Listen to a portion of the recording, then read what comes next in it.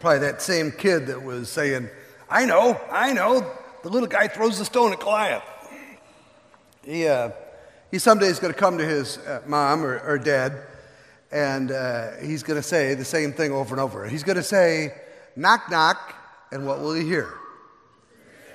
Okay, he's going to say, knock, knock, Xavier. Save your breath and open the door. Knock, knock, he's going to say, who's there? Knock, knock. Hatch. Bless you. Cover your mouth next time. He's going to say, knock, knock. A little old lady. I didn't know you could yodel. Actually, I was going to say last one. I got one more. But literally, I'm outside after the 9:30 service, and this little kid comes up to me and goes, knock, knock. It's the only thing the kid heard the whole time. And the mom said, all during the service, he was going, knock, knock. Knock, knock. Last one. Knock, knock. Thermos. There must be a better knock, knock joke than this one.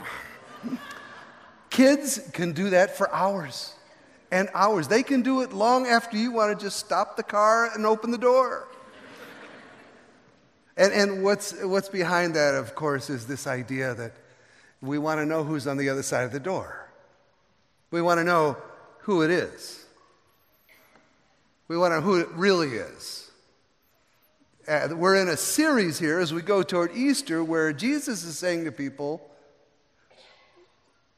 not knock, knock, but who do people say that I am? Who's on the other side of the door here? Who is Jesus really? And who does Jesus think that I am? That's knock, knock is for kids. When you get to be an adult, same story, different thing. You hear classics. You probably had to read Homer, the Iliad and the Odyssey in school. One of the great tales. He writes the Iliad first to remind us that all of life is a battle, the Trojan War. And then he writes the Odyssey to say that all of life is a journey to find your way back home, the Iliad and the Odyssey. You remember the story. As a young man, the Greek king Ulysses is called to the Trojan War. And he leaves his kingdom of Ithaca, and he promises his wife, who's Penelope, and his baby son, Telemachus, and his friends, and his dog. He promises everybody, I'll be right back. But the war is 10 years long. The journey home is treacherous. The fates decreed that it would be 20 years before Ulysses finally gets back to Ithaca. And shortly before he gets back to Ithaca, to free his wife and son, he has heard that there are people trying to take over the kingdom and force his wife to marry them. Shortly before he gets home, the Greek goddess Athena disguises Ulysses so that nobody will recognize him as a beggar. And he comes to his home and he's not recognized by his baby son, no surprise, by his wife, big surprise, by his best friend. Nobody recognizes him. And he sees how bad it is. And the story goes on and it says, when he finally gets to his villa, his home, he's all alone. And Ulysses comes upon a white dog, weak with age, whom he recognizes as his beloved puppy, Argus. And despite 20 years and his master's disguise, Argus immediately recognizes Ulysses. When the dog hears Ulysses' voice, he weakly lifts his head and cocks his ears and struggles to get to his feet. And Ulysses bends down to cradle the only one who recognizes him in his hands.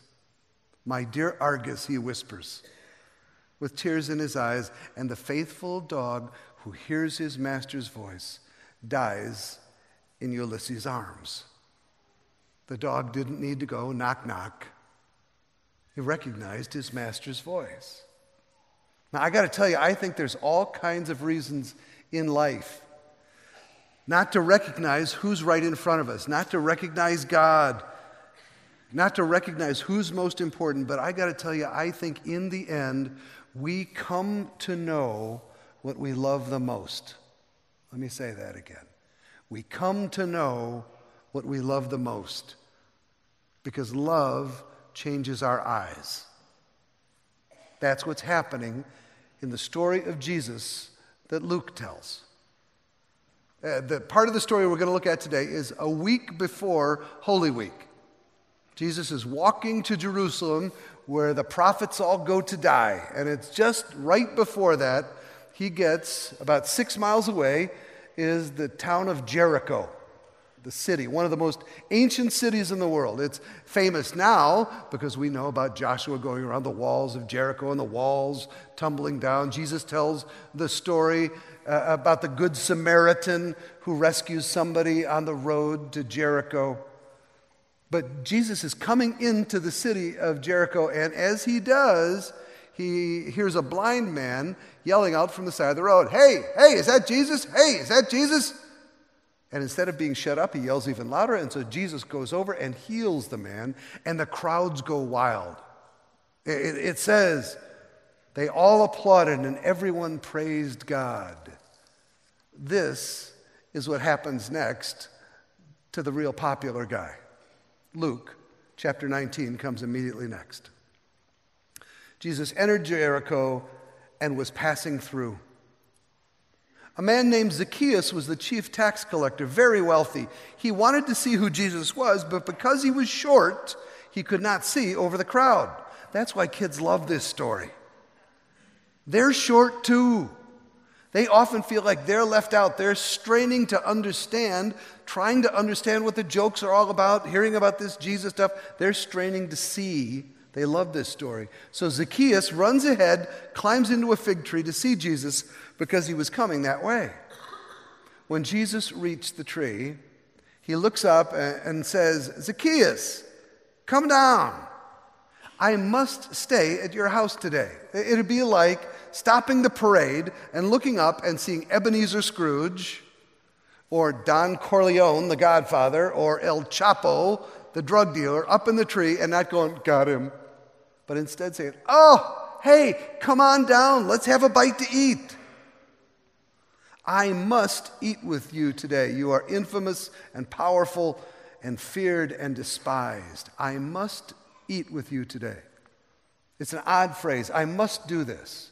It's the same thing that Jesus says in John chapter 4 when it says Jesus had to go through Samaria.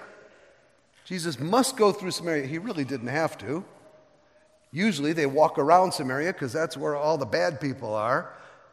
It says Jesus must go to Samaria and see the woman at the well. It's not about geography.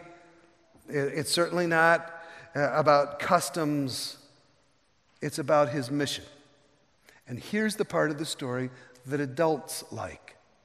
Kids like climbing into the tree. What adults love about the story of Zacchaeus is that there is this yearning to see who Jesus really might be. The sense that there's something, whether I'm wealthy or broke, there's something that is incomplete in my life, and could this Jesus help? But adults, unlike kids, they want to stay up in the tree. They want to stay a safe distance away. And it's not until Jesus stops and says, "Hey," not "hey you," but "Zacchaeus, come on down." So Zacchaeus came down at once and welcomed Jesus gladly. The crowd saw this, the people saw this, and everyone began to mutter or murmur. Everyone, all of them began to mutter, "He's gone to be the guest of that sinner." This is the only time in the story of Jesus, all the stories of Jesus, the only time where he disappoints everybody. Sometimes he disappoints the disciples. Sometimes he disappoints the crowd. Sometimes he disappoints the Pharisees. This time, everybody is grumbling. They're going, "Him? Jesus, don't you have any idea who that is? God, don't you have any class at all? What are you spending time with him for?" The story of Zacchaeus is the reminder that God has no class at all. Aren't you glad?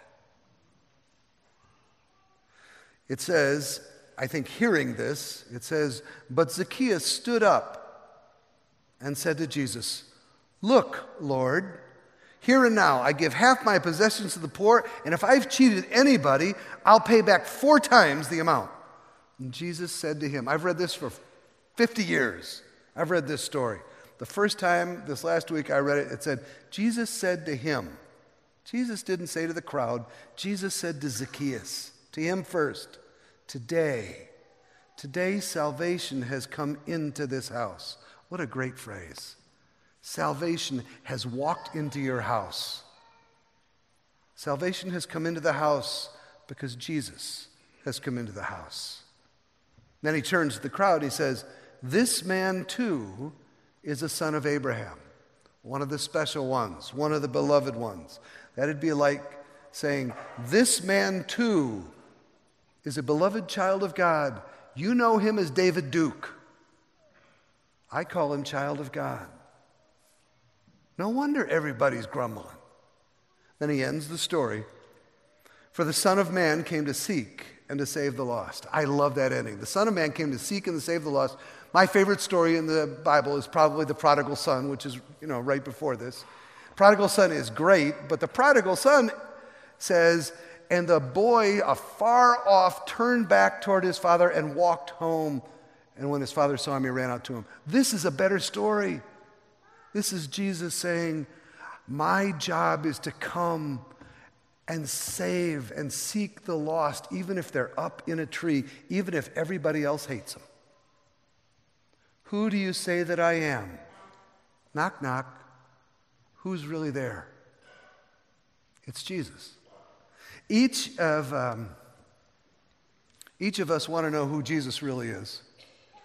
Luke tells his story, and he weaves together 3 themes. Through the whole story of Jesus, Luke says there's 3 things, if you want to understand who Jesus is, they all happen right in this little story. 3 themes to understanding who is Jesus. First, we recognize Jesus in the problem of riches and what to do about it. You will see Jesus more clearly when you deal with money the way that God wants you to deal with money. This story, this is a good story, right? Bad, wealthy guy ends up doing good. It comes right after a bad story, a good, wealthy guy who doesn't do good. You remember that story? It says, and a young man who was very wealthy came up to Jesus and says, I'm in, right? What do I need to do to be saved? And Jesus says, you've been so good for so long. The only thing you have to do is give up your money and follow me. And it says the man went away very sad because he was so wealthy. His money had a death grip on his soul. And the story there says, and Jesus looked at him and loved him. That's a sad story. This is the unexpected story. A bad rich guy has Jesus stop in front of him, and he gives up his money to follow Jesus. When money starts to talk, it shouts louder.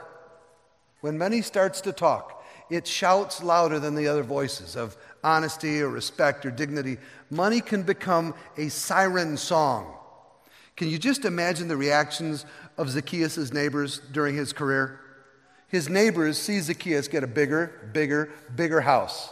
They see slaves start to come into the house. They see new clothes all the time. They see these incredible banquets. And all of that wealth is happening with their money. When money starts to talk, it shouts louder. There's a commentator, a scholar named N.T. Wright, and N.T. Wright says, when money changes hands, there's always the temptation for someone's hands to get dirty. When money changes hands, there's always the temptation for somebody's hands to get dirty. It could be across a tax collecting table in the first century. It could be across a computer screen. Sometimes it's about what we have. Sometimes it's about how we get it. And sometimes it's about what we do with it. And in this story, when Jesus sees Zacchaeus and Zacchaeus sees Jesus, the power of money falls away. That's number 1. Number 2, the second theme in the book of Luke is, do you want to know who Jesus really is? Spend more time with the wrong people. You're not going to find Jesus with the good people. Spend more time with the wrong crowd. Jesus identifies with sinners. That's why everybody's upset. Jesus is spending time with sinners, and his reputation pays the price. My question is, if you're going to be with Jesus, will your reputation ever pay the price? Will you just know goody two-shoes people, or will you reach out and love people that others don't love? I said at the start that everybody is complaining in this story. They're all muttering. Where are you in this story? Are you one of the people who is muttering about all those hypocrites outside the church? They've got all the clothes, the cars, the careers, the looks. They don't need God. Are you muttering about them? Or are you here today muttering about all those hypocrites inside the church? Do all the right things, say all the right things, but their faith is about an inch deep. Are you today struggling to see who Jesus is, but you're afraid to get too close? Do you feel like you're up a tree? And the reason I say that is you feel like you're up a tree in the sense that if Jesus stops and the crowd gathers and everybody looks up at you, are you going to feel comfortable with what they see? Or if they saw the real you, would you be ashamed like your pastor would be ashamed? I would be. You want to know who Jesus really is? Spend more time with the wrong crowd and be ready when Jesus stops and says, "Hey, you. Yeah, I'm talking to you. Come on down."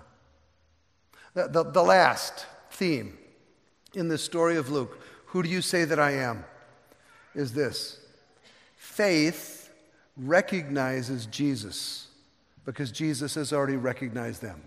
Faith recognizes Jesus because Jesus has already recognized their faith, their hunger. And the result of recognizing Jesus is you get a new chance at life.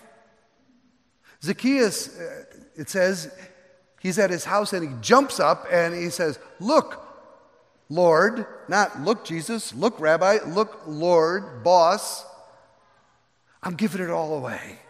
You're more important than all that. It's a new life."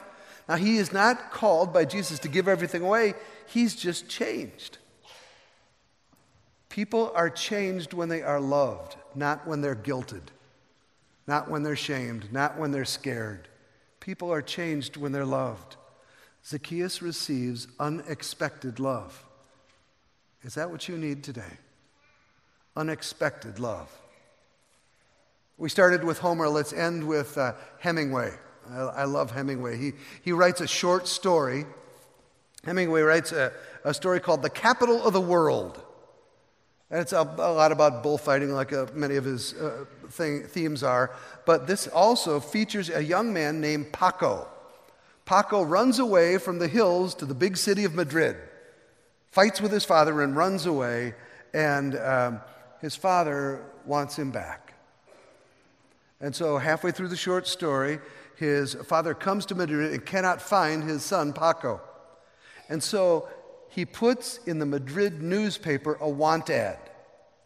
And in the want ad, he says, "Paco, come to the Hotel Montana, noon on Tuesday.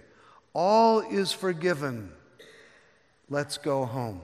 Paco, come to the Hotel Montana, noon Tuesday. All is forgiven. Papa will go home. And the story goes that the father walks around the corner of the plaza where the hotel is, and the plaza is filled with police, pushing back a crowd. And there are in the plaza 800 young men named Paco, all of whom are wishing that their father would show up and bring them home. All is forgiven. Zacchaeus, come on down. Come on down. We got to go home. You know, the important thing in this story, as often is the case, the important thing is the last thing that Jesus says. The last thing that Jesus says here is, "For the Son of Man has come to save and to seek the lost. This is the very week before Holy Week, and Jesus is looking down the road to Jerusalem. He's almost there. Next week, D is going to talk about Jesus' entry into the city on Palm Sunday. But today, the complaint is Jesus has gone into the house to spend time with a sinner. Isn't that terrible? But the story is going to change next week to say he's gone out of the city to die with the thieves on a cross. And he'll have the same reason for both, to seek and to save the lost. Zacchaeus throws a feast because Jesus came into the house. But Zacchaeus' table becomes Jesus' table. Because wherever Jesus is the host, wherever Jesus is in the house, he takes the bread and he breaks it and he says, "This is for you, my body broken." And if you're serving great wine, he pours the wine into the cup and says, "This is the blood that will forgive your sins. Whenever you eat this bread and drink from this cup, you proclaim my death for you until I come again." Jesus is passing through, and Jesus stops and looks right at you and says, "Come on down. I have to eat with you today." Lord Jesus, I thank you that you're still stopping here, because there's a lot of days when I feel like Zacchaeus. I'm so glad that other people don't see me the way that you do. They'd turn away. You stop. And you love me anyway. I thank you, Lord God, that you stop in front of every one of us and that you know our names, and that you want us to share a meal with you, a meal that will give us hope and life and love to last. Amen. It is our pattern here that I'll serve the servers. Why don't you guys come up? And then after we've served the servers, they'll direct you to a place where you can take a piece of bread and dip it into the cup. Go around the other way. There's gluten-free in the back if you need that. This is the Feast of Zacchaeus. And we all have been asked by Jesus to come. This is not for Presbyterians or Catholics or Baptists or good people. It's for all the children of God. If it's not your day, let the music be our gift to you.